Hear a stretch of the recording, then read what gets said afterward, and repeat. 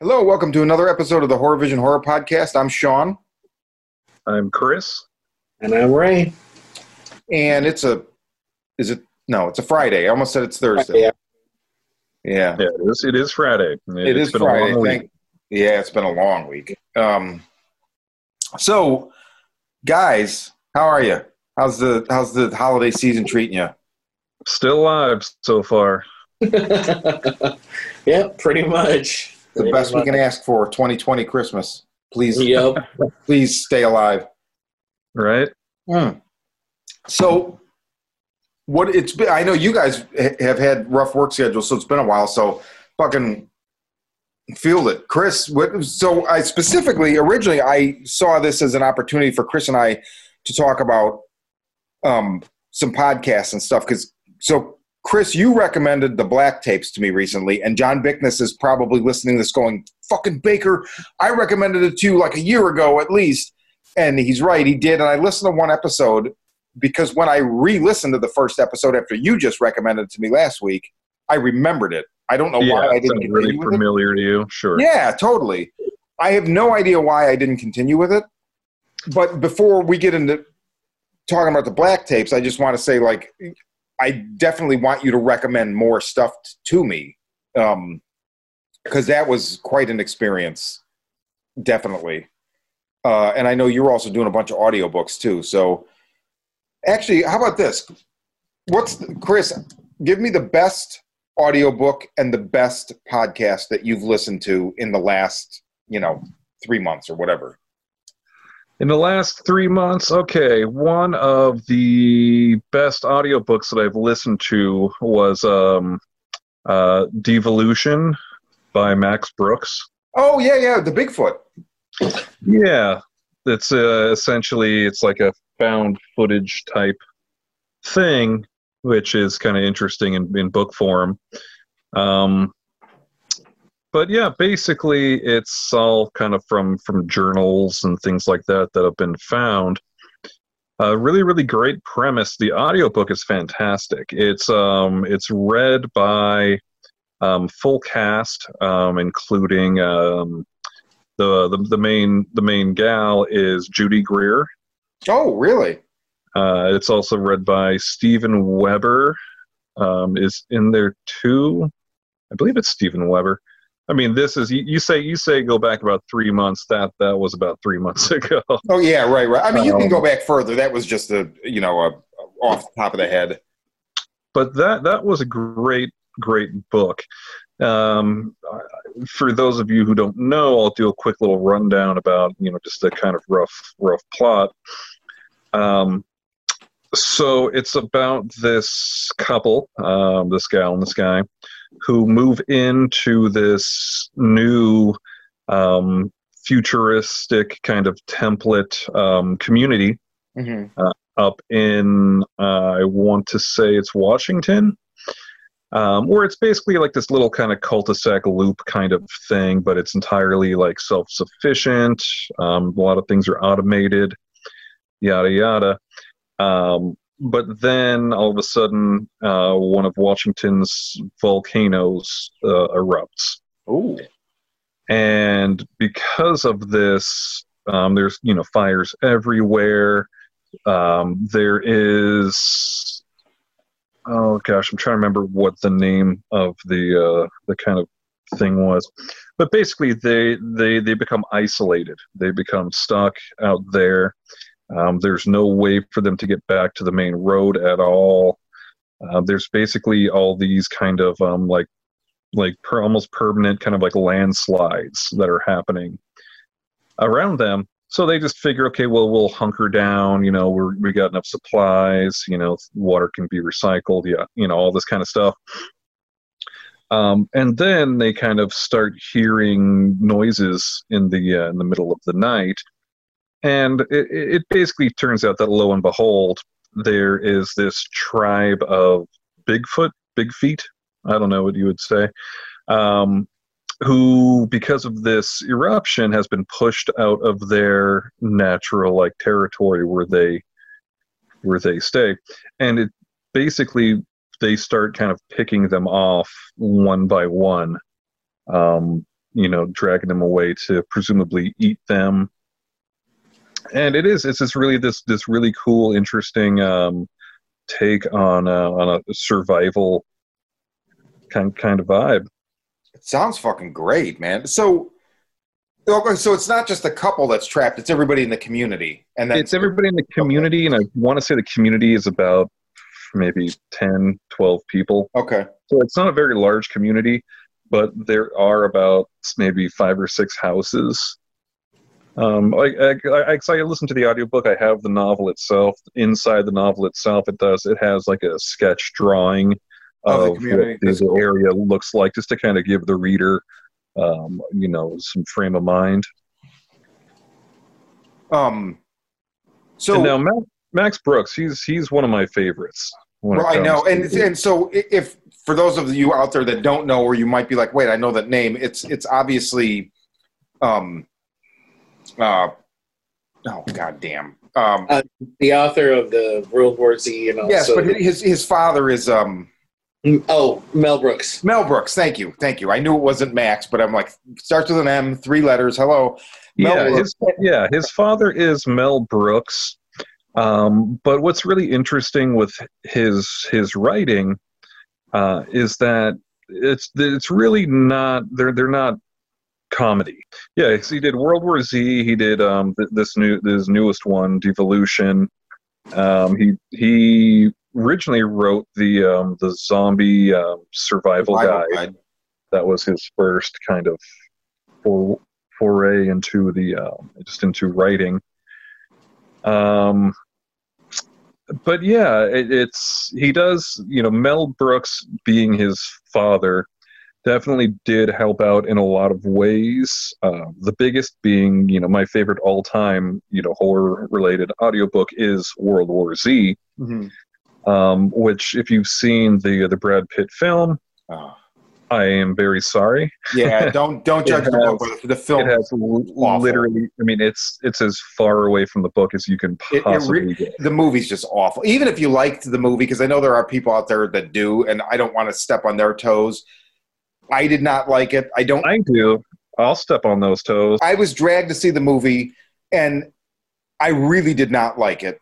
But I will say the one thing about it that I walked out, I was like, okay, at least this.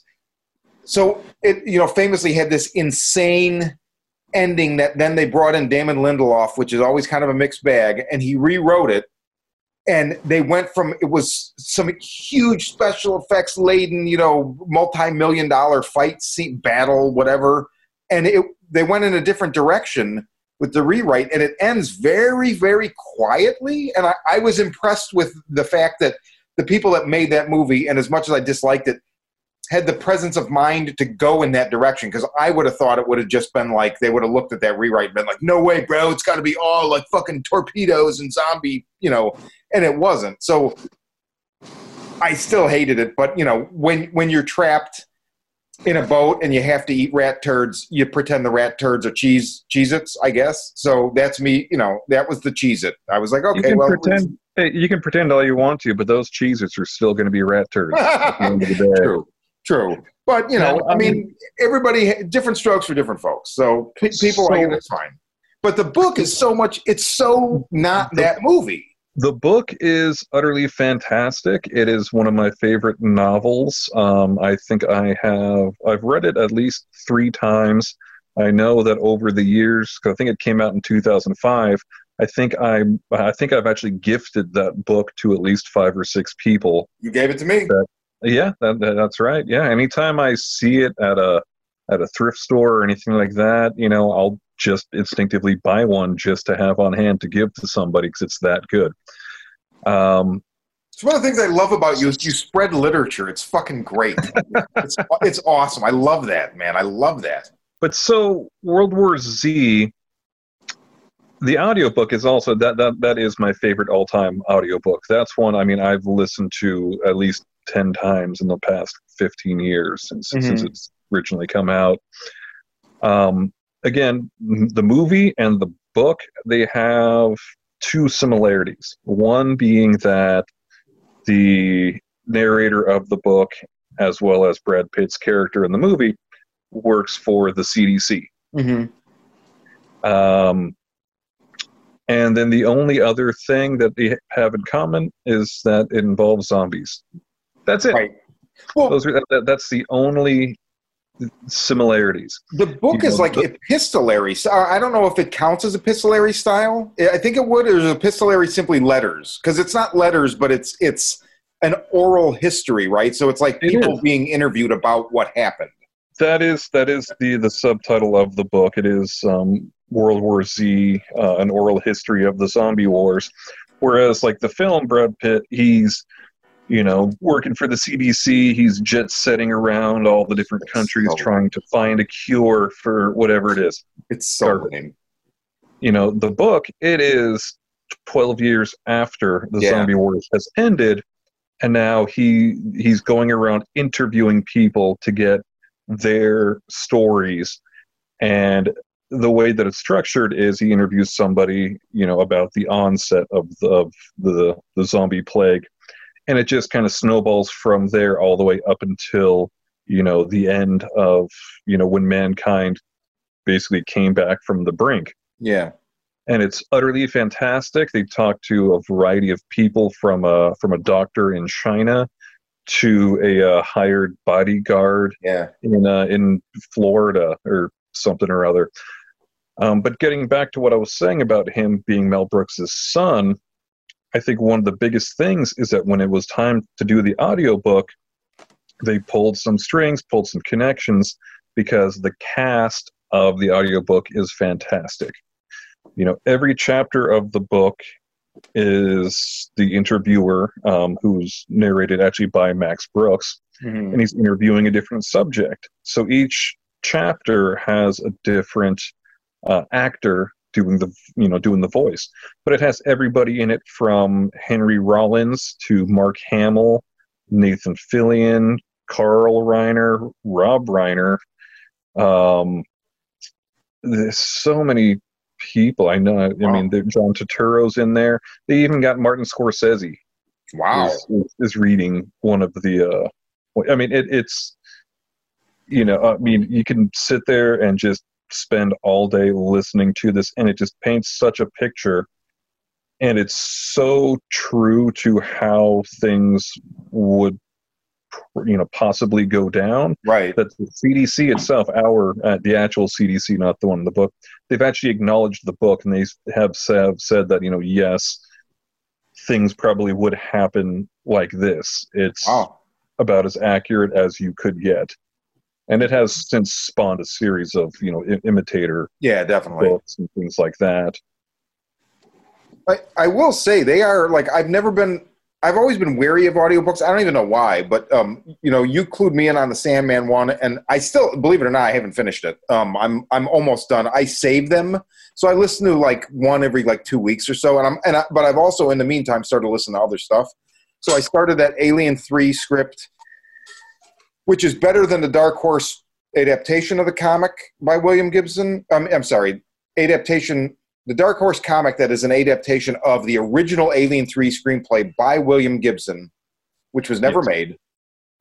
And the audiobook is better, but I'm like maybe almost halfway through, and I'm still not loving it. And I don't like the other Alien 3 either, so I think it's just... Yeah, I'm not, I didn't really care for the story. The audiobook, the presentation of it is fantastic. It is. It really is. It sounds like I'm listening to a movie with the picture off. Yeah, exactly. Sandman one especially is cool if you know Sandman, because it's like there's very minor differences, but I'm like, Jesus, this is the fucking comic. Like if they ever make a movie of it, no matter how good it's going to be, it's not going to be an exact adaptation of the comic. This is. Well, they are making a television series. Yeah, well, I mean, I'll believe it when I see it. I know that it's in pre-production or whatever. Neil's very heavily involved with it. He's been given a lot of updates, as it goes. It's really, it still will be limited by the visual spectrum, and this is not. So dude, the score, everything. It's like listening to like a huge Hollywood movie without picture. I was so impressed with the presentation. Yeah, Well, and when it comes to the audiobooks, a lot of it, obviously is going to be in the production. I've listened to a lot of audiobooks. I've listened to some really shitty audiobooks where if I would have read the book, I would have been really bummed out that I wasted the time on it. But because of the performance and the Foley and just all the ambiance music and things like that, it helps to elevate really bad books as well. Yeah, I could see that. But yeah, one key thing I've noticed is if you ever see an audiobook and it's produced by Dirk, I want to say Dirk Meags, Mag. Or is it Mags? I think it's Mags. Yeah. He's the one who he did he did Sandman, and he did Alien 3. He did a bunch of these Alien ones as well too. I think he does a lot of Doctor Who stuff. I think you're right. Even so, with those, he tends to get full cast readings. Lots of that Foley sound effects. Lots of kind of music and just things to really help to elevate it from just an audiobook to just an audio experience. Yeah, right. Ray, what were you going to say? I used to. I forget the name of the service, but I used to have it Audible, and I'll have to restart that. But just to add that there was because I remember thinking I needed to listen to that, and I just never got a chance to when I had the Audible subscription. I need to restart it now that I've especially got this new job where I have to drive around a lot. With that Max Brooks, that he did an interview with Nerdist, I think, and now it's called because I remember him there was an interview on podcast, a Nerdist podcast on like 8/24. I think it's I looked it up, August 30th, 2016, where he talked about the book and about writing it and about the audiobook. And it's a really interesting interview, and like a lot of apparently it was really important to him to do an audiobook. Like there had been an audiobook that had been put out by the publisher and he wasn't happy with it. Because first they put out an abridged version, then they put out an unabridged version, but he felt like it could be more. And apparently one of the big things for him was that growing up, he has dyslexia, and he had so much difficulty reading that his mother introduced him to audiobooks. And it was his way of experiencing reading and getting into reading and writing. And it was so important to him that he was like, I want to push. Like once it got really popular and it started to really become a bestseller, he went back to the publisher and said, I want to redo the audiobook. And I can get a cast to do this. And I went, okay, well, yeah, if you want to do that, and we'll give you the money, and you get the people, we'll do it. And yeah, he did basically call in favors from like famous friends, like having, had his father be his father his whole life. He knew people in the industry, and he basically went up to them and said, will you be in my audiobook? I have this book I wrote and it's really good and I think you'd be fantastic. And they were like, yeah, sure. And like, it's crazy the people that he got to agree to come on. But yeah, it's an interesting interview, but like, it's a good. I mean, I really like the book. It was one of my favorite books when I read it. And the movie, I never watched. I only have seen parts and bits and pieces of it because I love the book so much and how much of what it was that I just couldn't sit myself down to watch it. And the little bit that I did see, again, I don't like to necessarily slam what someone likes. It feels like big budget intro horror to me. Like, it feels like that Brad Pitt's production company was like, nobody's done a huge mega blockbuster with zombies yet. Let's be the ones to do it. And what? And they made a PG-13. Yeah, on top of it. Well, because of course, if you're going to make a mega blockbuster, then okay, somebody's going to be like, calm down now. It's got to be PG-13. I don't know. I feel the same way about that movie. That kind of the way I felt after I saw Train to Busan. Because there's no, like, you don't actually see people getting bit, and there's not, like, they're not, like, consuming people or anything. It's just them angry and attacking people. Like, there's honestly more violence in 28 Days Later. Well, 28 Days Later, without even having seen either of them, I know it's a better movie. I mean, I know it's a pretty ignorant statement, but no, somebody at work recently watched Train to Busan, and I have been adamant I'm not interested. And they basically, this friend of mine at work, he comes up, he's like, dude, you've made the right choice. Stick with 28 Days Later. It's a better movie. And he said the same thing. He's like, they don't actually eat it. He's like, you don't see anything. Which, I don't know, whatever. I mean, if somebody did a PG-13 zombie movie right, it would be one thing. But I just feel like it's both are probably. Well, World War Z is definitely too many cooks ruining the, whatever that fucking saying is. Anyway, the thing that irritates me about that is that, when I first heard that they were going to be making a film, obviously I had my hesitation about it.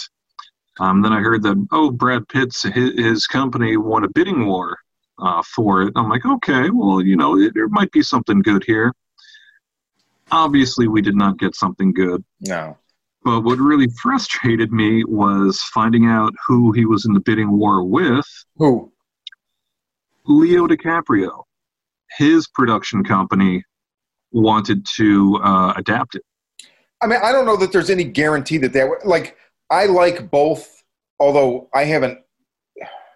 Oh no, I like Brad Pitt. I haven't liked a lot of what he's done in the last so many years, but I really like him, and I think that I used to think back in the day, I'm like, man, he chooses his roles. He's smart. He knows what good is, and I feel that way about Leo too. And look what happened with Brad Pitt. So it could have happened with Leo's too.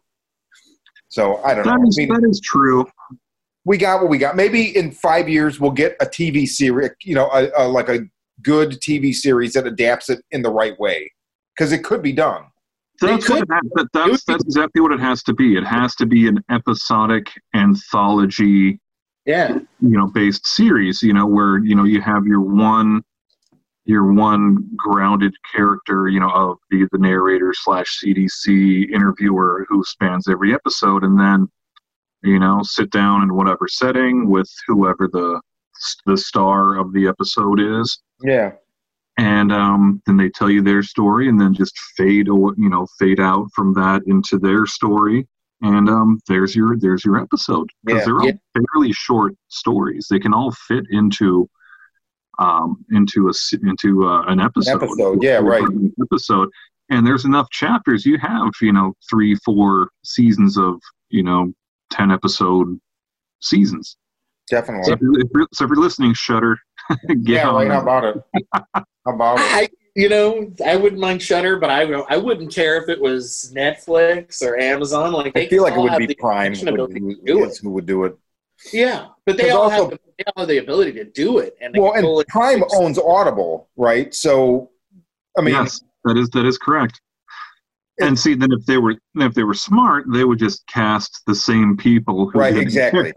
Because so here you go. So I pulled up a list of the cast. I'm just going to ramble off some of the bigger names on here. So you got Nathan Fillion, Paul Sorvino, Carl Reiner, Martin Scorsese, Simon Pegg, Denise Crosby, Bruce Boxleitner, Jerry Ryan, Henry Rollins, Mark Hamill, Cal Penn, Rob Reiner, Frank Darabont, Masioka, John Turturro, Alfred Molina, Common, F. Murray Abraham, and there's a lot more people too. I'm just not recognizing the names off the top of my head, but I'm sure if I see some faces, I'd be, oh shit, that guy. Wow, dude, that's pretty awesome. Yeah, it is. If there is anybody out there who has been hesitant about checking out audiobooks, well, it's a mixed bag. I would say this will definitely turn you on to them. And then go to Sandman. But it's such a good audiobook that you will hold any other audiobook you hear to the standard.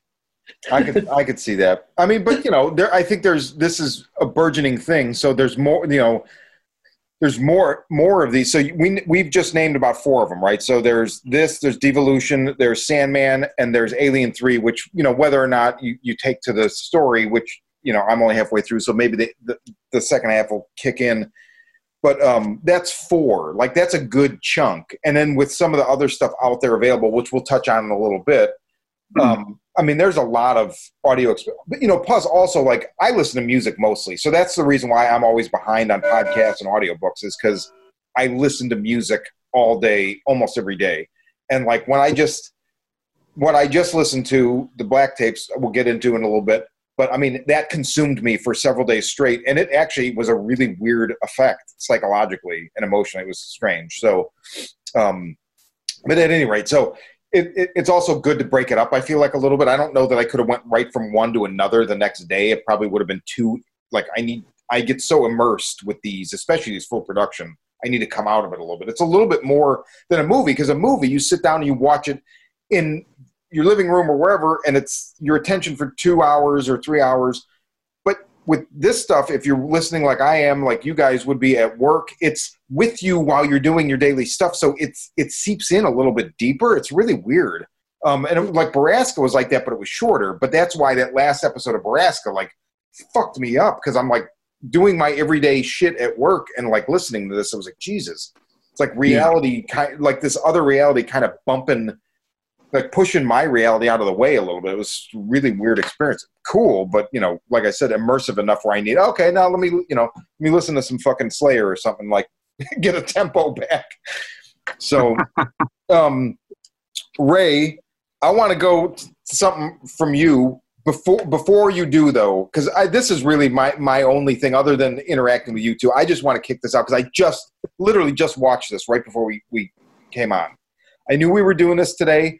I saw yesterday, too late to watch it last night, that the Castle Freak remake dropped on Shudder yesterday. Barbara Crampton produced. I want to watch that. You say again? I want to watch that, dude. So watch the trailer for it. Let me just say that. That's not the picture you sent us, is it? It is the picture. Oh, that's kind of a spoiler, you bastard. Dude, oh my God. Directed by Tate Steinsick. Written by Kathy Charles. Based on, obviously, Stuart Gordon, Charles Band. Famously, the way the original one got made was Stuart Gordon walked into Charles Band's office and saw a poster for something called Castle Freak. And he's like, is that something you're making? He's like, well, I haven't yet. And he's like, can I make it? And he's like, well, as long as there's a castle and a freak, yeah. And so he made it, and he got final cut. He got the cast who he wanted. So he used Jeffrey Combs and Barbara Crampton because he had, just worked with them in Reanimator, or not just, but a few years before. And so now Barbara Crampton's producing this. And I didn't know what to expect. The way I found out it dropped, I saw in another, we have our the Horror Vision Horror Podcast discussion group on Facebook. Please come and find us. There's a lot of cool stuff going on in there.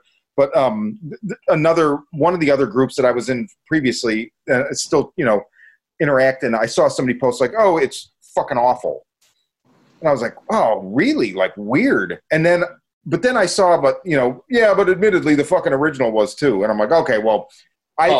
My interests don't align with yours, sir, so let's just go our separate ways.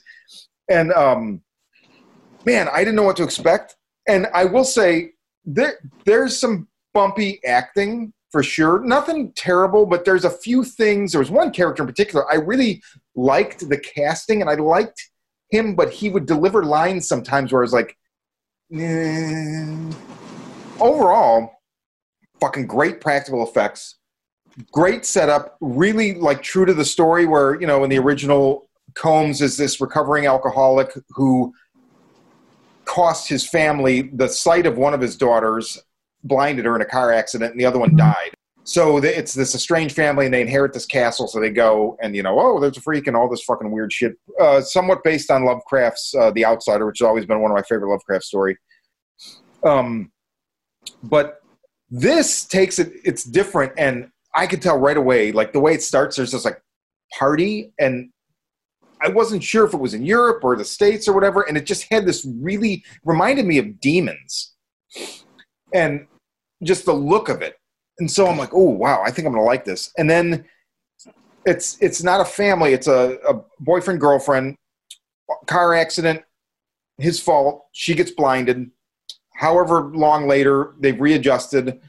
and she inherits this fucking castle from a mother she didn't know she had because she was adopted. So they go over there, and then the plan is to just sell it, and then their friends are going to come over and help them, like, you know, with all of the like selling things and whatever. And I really liked it. Like, so the third act I loved. I liked the whole movie. The third act I fucking loved, and where they go with it, because dude, they go full on Lovecraft. This like goes into the old ones and the Necronomicon and all that fucking. It's very, very cool. Again, great set design, great practical effects. The Necronomicon is fucking awesome looking. I mean, I wouldn't put it up against Raimi's necessarily, but it's still really fucking awesome. And then this third act happens, and I was like, holy fuck, I can't believe this. And then there was even a post-credits thing that I was like, oh, so nice. Like, so definitely when you watch it, wait for the post-credits thing. I don't know if it means they have plans for something else, or I don't know, but it was so fucking cool. A nod to another movie, a character. Oh, I really, really liked it. I recommend it, man. And I don't know. I think even if you didn't like the original, I think you could like this. And I think if you liked Color Out of Space, I think there's something here for you. That's all I'm going to say. There's some parallels later on in the movie. I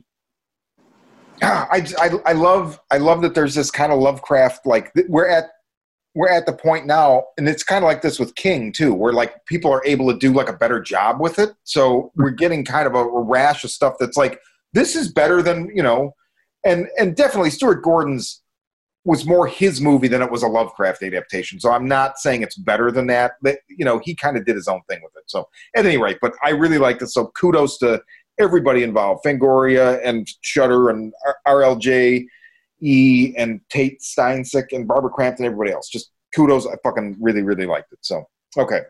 Ray, hit me. Sorry, you kind of threw me off. I'm sorry. I drank like a pot of coffee right before we started, so I'm jacked. So just throwing that out there. So, okay, hit me. I don't know. Let me look at my list here. I do want to talk about at some point the movie that you mentioned in a text to me this morning that you weren't going to talk about because you didn't like. I would like to touch briefly on that at some point. You don't have to lead with it. Okay. Oh, you know what is one thing? Okay, I'll come back to something I watched. And I wanted to touch on, because I did listen to the podcast you put out last week. I wasn't able to, unfortunately, attend. But you said you gave a movie a review that I was really surprised by, and that was Porno. I was surprised you liked it, because I know I heard, and I think I didn't mention it because I saw it like about maybe a couple months ago. I think on Canopy I saw it on. Yeah. Oh. And I didn't. And the thing was, I mean, it's fine. People can like what they like. Yeah, of course. I certainly like things that people don't like. No, man. Duel at 40 paces. What surprised me was that, and I think it was the reason I didn't like it, was it felt to me like, how should I put this? It felt to me like the Kevin Smith horror movie he would have made if he had made one back when he was doing like Mallrats and shit like that. Yeah, that's interesting. Because it has a lot of like comedy, and like the comedy like is so centered in a certain way, and like the thing that you mentioned, the injury that the one character goes through, just felt so much to me like a Kevin Smith kind of joke that I was like, man, like, there was no joke about that. That was fucking rough, dude. It was rough, but I mean, it just, I don't know, it didn't hit me right, I guess. I could see that. I just surprised that you liked it. I was like, wow, that's shocking. I would have not put money on that, but that's cool. Let me see. What did I see? You know what? I'm going to talk about that. I saw it because it just hit Shudder. I think it's worth checking out. I watched the New York Ripper. Oh, is it on Shudder now? Yeah, it's a Fulci movie. Yeah. I liked it. I found that I tend to like the weird giallos.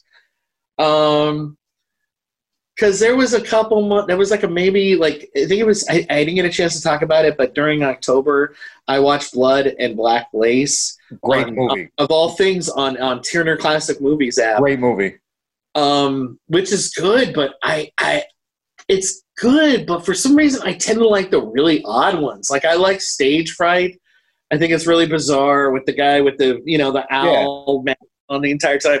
And New York Ripper is just so crazy because you have that killer who's calling the cop and talking in a Donald Duck voice. Yeah, because he wears a duck mask, right? No, he doesn't wear a duck mask. He just talks in the duck voice. And he does it, too, when he's slashing at women. It's hilarious. Like, he's like, you think you're going somewhere? I'm going to stab you. And then he calls the cop, and he's like, you're so stupid. You're not going to catch me. And it's hilarious. The first time I heard it happen on the movie, I didn't know what to expect, and I just started laughing. And then I forgot to laugh later on, but it's so crazy. And it's just one of those perfect giallos where, honestly, the identity of the killer comes out of nowhere. It's very typical of those movies. Yeah, definitely. And you're just because I remember, they introduced characters towards the middle, and I was like, wait, okay, so he's been important from the beginning? Because I thought it was just about the cop. The cop's been the one that's been here consistently. But I don't know. It's very odd, and it's very gritty. It feels like it's obviously New York in the 80s, and I think that maybe they just did the outdoor shots. With those giallos, sometimes it's hard to tell because sometimes it's indoor shots somewhere else. And it's weird enough to really enjoy. And since it's just at Shudder, I'd say check it out. It's a lot of fun. That's funny because on the last episode, I reviewed the Iban Press, The Beyond, the comic, right? Now, it's marvelous. And I struck up, so Shawn Lewis, the head of that company, hit us up on through email after we heard the episode. And I had ordered, as soon as I finished, I ordered the Gates of Hell trade, immediately. Mm-hmm. And I'd been wanting to read it anyway. And, like I talked about last time, I was, the way that I got into their stuff, it looked great. But it's kind of expensive, but it's because it's so independently done and it's very much worth the money. It's very lavish.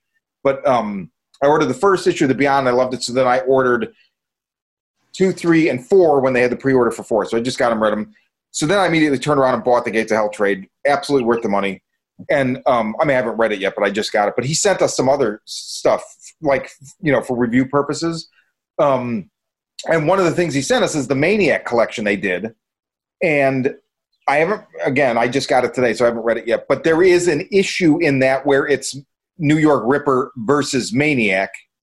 Ooh. And I just flipped through it about an hour before we started, or a couple hours before we did this, started this podcast. And there was an image of somebody in a duck mask, and it called to mind the fact that the killer speaks like Donald Duck. So I'm like, oh, and having never seen New York Ripper, I had just assumed, knowing that he spoke in that voice in the movie and seeing the mask, that the mask was in the movie. So I'm definitely going to watch New York Ripper now that it's on Shudder, and I'll rewatch Maniac and then read that stuff, and then I'll pass this stuff along to you guys as well so you can read it. That sounds cool. I want to check that out because, I've watched Maniac. I feel like I need to do a rewatch of Beyond before I read any comics. It's been a while since I've seen that. I think Maniac will be easier to, the Beyond, and I'm going to assume House by the Cemetery and the Gates of Hell stuff it's all part of this where they're kind of doing that. I was talking last time about they're kind of unearthing the story that's between the lines, and now it's going to bleed into this thing next year, which I'm super excited for, the Escape from Beyond. But yeah, they're just fleshing out and expanding on his mythology the way people do to Lovecraft now. And I think it's super cool because the Fulci stuff, it's all about what's between the lines, like it is with Lovecraft. So it's cool to see it, getting other iterations and stuff. So yeah, but the Maniac stuff is a little bit more, it's not as deep. It's wacko. Go. Yeah. So yeah. Chris, what else? Let's see.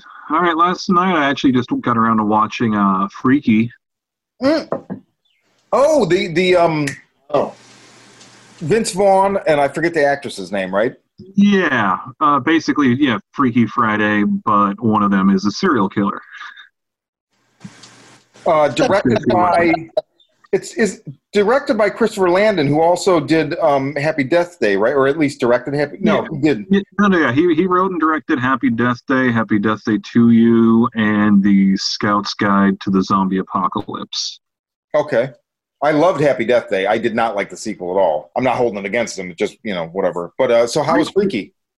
Freaky, I I enjoyed it. It accomplished what it set out to do. Mm-hmm. It's very, very trope heavy in a lot of ways, but just looking at the poster, watching the minute and a half long trailer, you know exactly what it is when you're going into it. Yes. So if you don't take it too seriously, you'll have a ball. How is So is it? Well, so how was Vince Vaughn playing a 16-year-old little girl? Great. Okay, all right. So I was going to say two-part question because I like Vince Vaughn a lot, and I think he has obviously he can do comedy. He can do dramatic as well, but there have been, I'm thinking of the second season of True Detective where I don't really even think it's his fault, but you can see him swinging for the fences and missing so much. And again, I don't know that I think it's his fault, but it was rough to watch, and it put me off for a little bit for a lot of people involved in that show. So it's a horror comedy, right? Yes. Yeah. It's a horror comedy. It's a Blumhouse production. I mean, yeah, it's a horror comedy. It's one of these things where if you did enjoy the Happy Death Day films and Scout's Guide, you're going to enjoy this one too. Okay. It's not heady at all. Do they really get in that much depth as to why they switched places? They don't really delve into any kind of mythos really about it, other than there's just some ancient sacred magical knife. That's kind of about it. They don't really get too far into it. The whole main premise is about Vince Vaughn being this 16, 17-year-old girl trying to get her body back from the killer. Right. Okay. I just realized while you were saying that about the mystical magical knife or whatever, they've already said it's in the same universe as Happy Death Day, which Christopher Landon, I guess in an interview, he said that he would definitely be interested in doing some sort of a crossover between Freaky and Happy Death Day, since it is kind of in that same universe. I think that'll probably end up happening. I would be very happy with that. He even pitched the title for it, which no-brainer. It's Freaky Death Day. Is the tone of Freaky more like the first, the second, or is it kind of down the middle, or is it? Unlike the Happy Death Days that were rated PG-13, Freaky is an R-rated film. So it is more in line with the Scout's Guide to the Zombie Apocalypse. When the gore is there, there's gore. I'll put it this way: there is a particularly good kill involving a table saw. No, nice. Always a good means by which to kill a teenager or anyone. Yeah. I mean, I think. Let me see. I mean, there's at least a 9, 10, person body count. Okay. Somewhere right around in there. But yeah, it does a good job at blending the humor with the gore, which for a film like that, that's really all you can ask for. I agree. I definitely want to see it. I wanted to see it before, regardless of my hang-ups about the second. Now, one thing I did find out in looking into this a little bit was the original title for it, which evidently they couldn't do for a number of reasons. But the original title was going to be Freaky Friday the 13th. That's awesome. Yeah. So for obvious reasons, they weren't allowed to do that. Which was fitting because the whole thing does happen to take place. I think they even point out, it starts on, Wednesday, February 10th or 11th, I guess, yeah. And then kind of culminates on Friday the 13th. So cool. It wasn't just like they're trying to, wink, wink, nudge, nudge. Hey, remember that horror film, Friday the 13th? Yeah, right. So it did make sense in that sense. But, but good film. I enjoyed it. It's a good popcorn movie. I probably, unless you're absolutely diehard and gung-ho to see it, I wouldn't spend the $10, $15, however much the VOD is, wait for Netflix, something like that. Yeah, or it'll come down. I mean, the way the COVID ticket, basically what I've been calling the COVID ticket, where it's like, on Prime, you see it's like early look or something like that. They have all these movies that are in theaters, wherever the fuck theaters are open, presumably in, COVID denying areas of the United States. Yeah. But I know the price tag is often like $19. Yeah, it's a $20 price tag, and it's currently streaming on YouTube, Amazon Prime, and Google Play. Okay.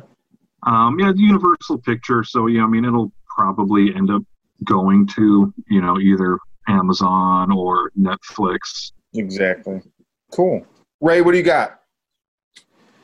Well, you know what? Another thing that, because Shudder dropped it, I was like, you know what? I've always been curious about those. Let me go ahead and check them out. I watched, so far, 3 of the Mario Bava movies. I watched Black Sabbath, Black Sunday, and the Body and the Whip. They're good. They're a little bit dated. I mean, they're all from like this 60s. Well, at least the ones I watched so far are like from the 60s, 70s. And they are a little bit overly dramatic at points, or a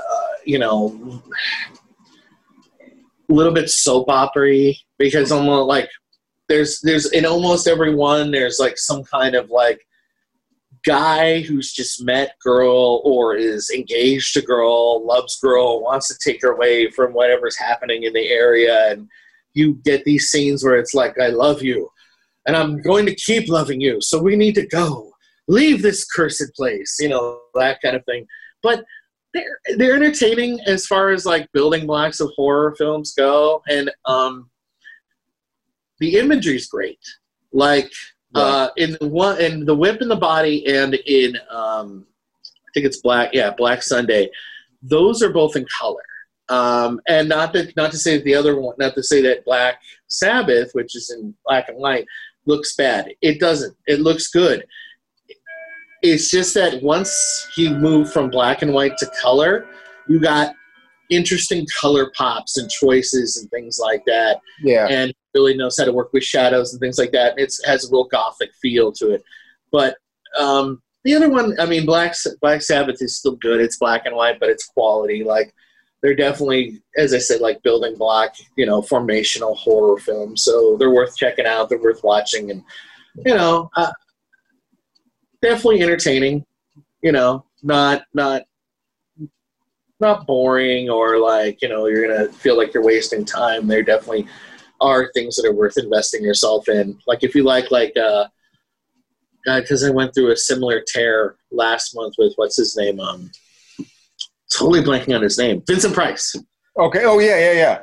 Price stuff. You're going to like the Bava stuff. It's good. I mean, it's, one's an actor, one's a director, but it definitely is building block horror. It's definitely like, oh, now I know where they kind of got that kind of look from, or they got that kind of lighting palette or things like that. So they're definitely worth checking out. They're good films. So the interesting thing is, I've seen. My boss is a huge Bava fan, so I was telling him the other day when I saw those dropped, and he was like, definitely watch Kill Baby Kill for sure, and Whipping the Body. The Whipping the Body's good. You know, the only thing that I didn't like about it, and this is just obviously, I can't. As to borrow, I'm going to borrow the term from Tarantino and Once Upon a Time in Hollywood. They have that Babylon style of filming where like everyone was obviously babble. Everyone's talking in their own native language, so that's why they had to go back and dub it. But it was the one thing that killed me. It killed it for me in Whipping the Body because Christopher Lee's in it, and when I saw him, I expected it to be Christopher Lee's voice. It's not coming out of this character, and it's not, and it killed me. I was like, oh, damn. How are you going to not use Christopher? How did they not bring him in on post-production and go, okay, you just have to you have to dub your own lines? Because it just killed me. You're just sitting there, and you're like, oh, that's not Christopher Lee's voice. Let's talk about the black tapes. So tell me about – I don't want to go spoilers. I would love to do an episode where we just say at the beginning there's spoilers involved, and we talk about it. But tell me about your experience with the black tapes. Yeah, so this one I discovered on Spotify, just kind of browsing around for different podcasts, and I knew absolutely nothing about it going into it, other than that it was just a serialized audio drama. Pretty much what sucked me in was the title and the cover image. Yeah. Kind of a little Red Riding Hood, a little bit, not exactly, but a little bit. Yeah, exactly. So I'm pulling up the Wikipedia here so I can read off what the basic premise is. So wait, let me give you. Yeah. It is exactly. I don't know if I heard somebody. I heard somebody say this, and I don't know where I heard somebody say it, but it's exactly the first thing that struck me about it. So it's Serial, not the food, but the podcast. Serial, yep. The first season of Serial, and the X-Files married. It's exactly what it is, and it's so like Serial. Like they really, and it's on purpose. Like people, I feel like might get turned off and be like, dude, they're totally ripping us off. They're not. It's fiction. It's easy to forget that it's fiction. But even, like Laurie Henry, who does Alex Regan, the main character, she clearly studied Serial. That wouldn't surprise me. And as did the creators, Terry Miles and Paul Bay. Like, and they use it to great. It's the format, even the music, everything about it sounds like Serial. Yeah. Okay, so so for people who haven't heard of it, I'll just run through what the basic plot is. So the overall thing, it starts as a biography on a paranormal investigator, Dr. Richard Strand. Thank you.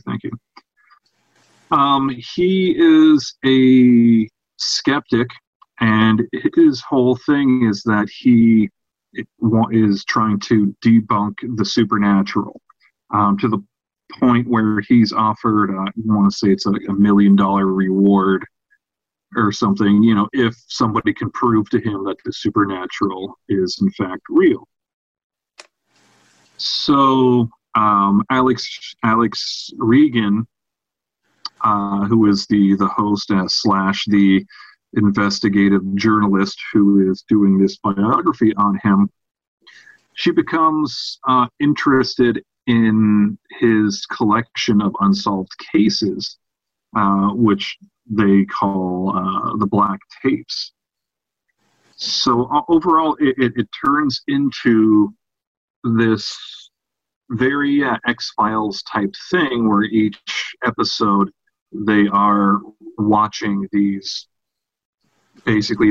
black tapes, or kind of his paranormal cold cases, and trying to look at them from a new light, and then trying to dig a little bit more with her investigative journalistic background. And it very quickly turns into, they get kind of pulled into this world of occultism and intrigue. and it's very well written. It's very well acted. Yeah, and it's really interesting too, because it really starts to delve into, like math and music theory. Yeah. As well as like just like weird little like historical stories. James Garfield, Pythagoras, like yeah, they really tie some. I've seen some criticism that they get a little bit too wide, but I thought up until. So it's 3 seasons. The first 2 seasons are 12 episodes. The third season is 6 episodes. And what I didn't realize, it started 2015. I think it ended in 2017. But in 2018, they updated the 6th episode of the 3rd season, which is the final episode. They updated the description from saying final episode to season 3 mid-season finale. In other words, there will be more, which is fucking good, because I will say, I think it's worth the journey, but I did not like the ending at all. I was like, it was a very cliffhanger. It wasn't even I don't even think it was cliffhanger. I think it was just, you know what it was? It was like, and I like the end of The Sopranos, but it was like, we don't have anywhere else to go with this unless, like, we've opened this Pandora's box. It's so huge. We would either have to keep going and really, like, I don't even know, or we can just kind of, like, bring it down to the head of a pin and just close it out. And it just doesn't, work. I mean, ultimately what they're doing is they're pulling a Brian K. Vaughan, Fiona Staples, and they're, doing like Saga. We're like, okay, we're taking a hiatus. We're going to. But it wasn't originally a hiatus. Brian K. No. Yeah, I know. With Saga, they said, we're going on hiatus. We don't know when we'll be back, but we will be. Black Tapes, I think they've since rethought because of some of the harsh reaction that, like, maybe we should probably come back. I could be wrong about that, but that's the vibe I got from what I read. Well, also, too, I do remember hearing last year, maybe, something about that there were talks about turning this into a television series. Which I think it would be great. Oh, yeah. Oh, definitely. That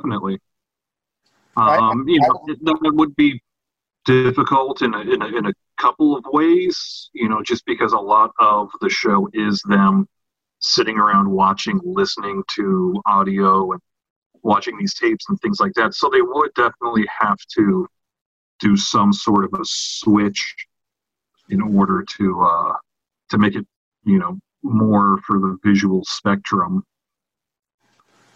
Yeah, definitely. I mean, some of the stuff I think could be just as easy. It could be as simple as just, instead of they're listening to this cassette, they're either experiencing it firsthand or they're watching it or something like that. I think it could be done. And the characters are fucking great. Also, I mean, a lot of what pulled me in was the format, and that you'd lose that serial format if you made it visual. But I think they could do something cool with it visually. I think it'd be different than the podcast, but it'd be cool. And like just some of the ideas in it are so cool. Oh, and, yeah. Like I don't want to give a lot of spoilers, but like there's, you see things once and then later you'll see or you hear them. You are introduced to something once and then later it'll come back around and have a different context. And there's like one where there's like this weird tape with some kind of a ritual in this cave, but they're like, wait a minute, look at it. It's not a cave. There's a video camera. That's not a cave.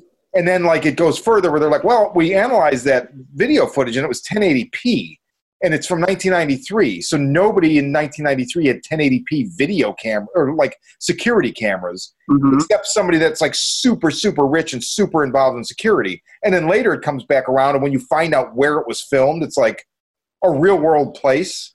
And it's so, I was like, holy shit, you're tying this in? Like, whoa. It was, It really, 2 days ago, I finished it and I listened to like the whole 3rd season and maybe even part of the 2nd season in one day. And by the time it was done, I was like a little buggy. I mean, it had just really gotten, and it's in such a nonfiction format. like you have to keep reminding yourself, like, no, this is fiction. But they play with a lot of stuff that's real. Like there's stuff they would talk about. And I'd look it up. I'd be like, oh, Pythagoras' student really did start an offshoot of his school, and possibly murdered him. Like they do a good job of blending fiction and reality, and I really appreciate it. I thought it was really, really. It was one of those where even though the ending drops the ball, everything else was so well written that I'm fine with it, and I recommend it to people. I'm like, you're going to be disappointed with the ending. And the funny thing is, even though it's Serial's like that too, even though that's not written, that's real life. So of course, when you get to the end of Serial, you realize, well, they're not going to tell you whether he did it or not because nobody knows. Mm-hmm. But when I was first listening to that back when it came out, I didn't even think of that. I was thinking this is like a cold case they solved or whatever, and then you find out like, no, it's not. I was impressed. I know they have offshoots, Tanis and Tanis. I haven't checked out yet either. But I want to say it has the character Alex. It has her buddy who's there at the Nick, the producer, and they mentioned it during the course of the Black Tapes that he starts a show called Tanis. And then that she mentions at some point, like, she lends her voice to it for narration or something. And there's, like, a scene where he's like, well, sorry, I was away editing the new episode of Tanis or whatever. So it's interesting where they're still holding that you're listening to a fiction podcast or that you're listening to a nonfiction podcast, but it's just kind of like one of the characters is making something fictional on the side. It's an interesting way to I think the with Tanis is that it's a similar kind of thing, that it is supposed to be nonfiction. So it's just a way for them to cross promote these two different shows. Yeah, they did a good job. Think like going back to X-Files when they launched that side series, the Lone Gunman. Oh, yeah. So Black Tapes would be X-Files, Tanis would be Lone Gunman. Sometimes you'll see those guys pop up in X-Files, but, they're still off doing their own thing. It's neat to see that a style of fiction that started way back. I mean, Jonathan Swift did it with his writing where, you were convinced the ploy with the selling of what is the name of that one? Robinson Crusoe, was that the author was writing the story as told to him by Robinson Crusoe years after he had been on the island. And so the book was actually originally, it was fiction, but it was sold as, no, this is the true story of this guy telling it to Swift, who then wrote it. So it's just neat that fictional style that like, no, this is a true story, right, is still being done, and it's so cool that it's moved itself into this new form. Yeah. Well, let me see here. Okay. Here's a couple that I could talk about. I guess I'm going to honestly pair these together. And that's because they're foreign language films, and they're both on Shudder. One is German, one is French, and that is Angst and Among the Living. Angst, oh, God. It's another deeply unpleasant film. It's like the German version of Henry, Portrait of a Serial Killer. Oh, man. It's a hard one to watch. It's unpleasant. It's almost done in a documentary style. Like it almost Heinrich. feels. What, Chris? I said, so it's Heinrich, Portrait of Das Serial Killer. Yeah, there you go. But it feels almost like a found footage movie, but it's not, because it doesn't have the look of that. It's just that it almost feels like it, because it does this thing where it opens with this description of who's going to be your main character, the serial killer, and a doctor who's talking off screen where you're looking at slides, and he gives you the guy's whole background, and then the movie starts, and the guy gets out of prison, and right away he kills someone and steals their car, And then he goes into a restaurant and quickly eats a meal looking very odd and suspicious, and then leaves there, breaks into a house because he thinks it's abandoned. The people come home. He ends up killing all the people that live in the house in a fairly realistic, hard-to-watch manner. And the whole time he's doing this narrating off screen, talking off screen, where he's telling you about his life and how hard things have been and how much of a thrill he gets from killing, or like why he's doing the things he's done, and the terrible things that have happened to him in his life that has made him into this. So it does this thing where you're like, wow, am I supposed to have sympathy for him? It's hard to watch. Very much in the same way that Henry Portrait of a Serial Killer is hard to watch. It's just, imagine if Henry had a narration where Henry was telling you about all the abuses he went through by his mother and like other people growing up, and then about how much he was enjoying killing people. Like, that's what angst does. And it's hard to watch. It's very much in that cinema of like, I don't know, if you like that cruel kind of like serial killer, like sympathy for the devil is what I would call it, cinema, then check it out. It's for you. Otherwise, not quite horror. Doesn't feel like it in the same way that Henry doesn't. Among the Living, though, is great. It's French. I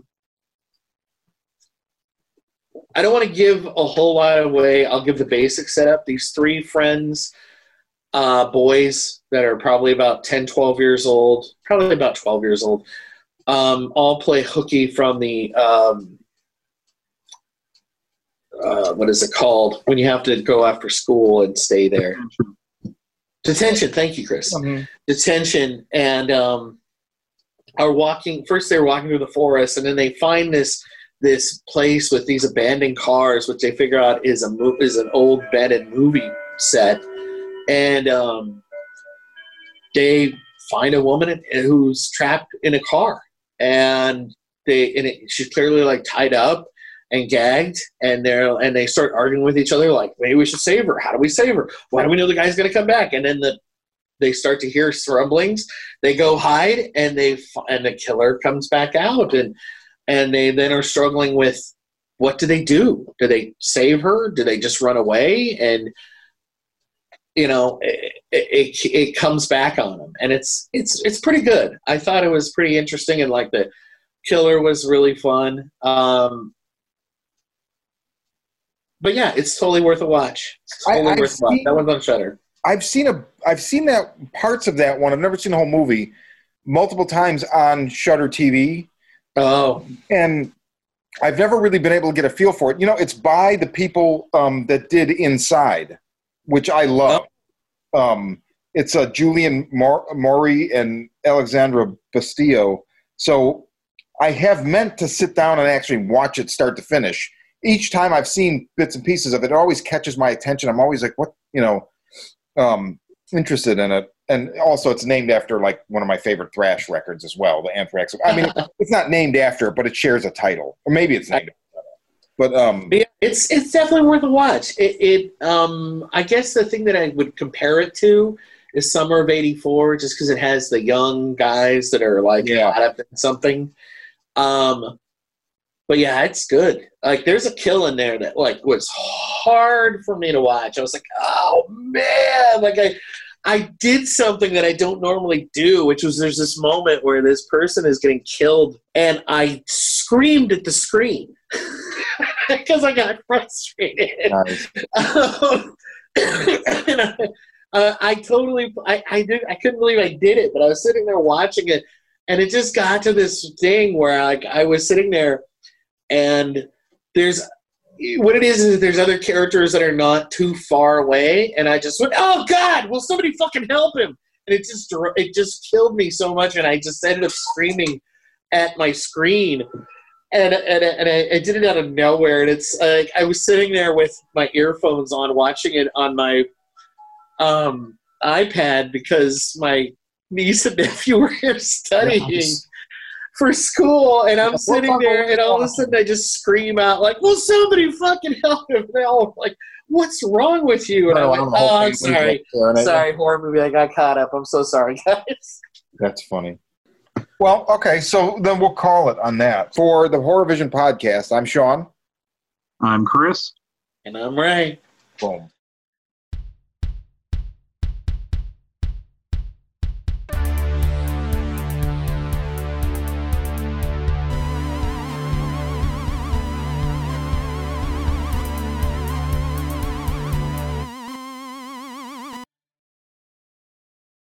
Make coffee. I'll drink more. Or maybe I don't need more. That's possible. Don't even brew it. Just give me the grounds and I'll just snort them. At this point, that's fine.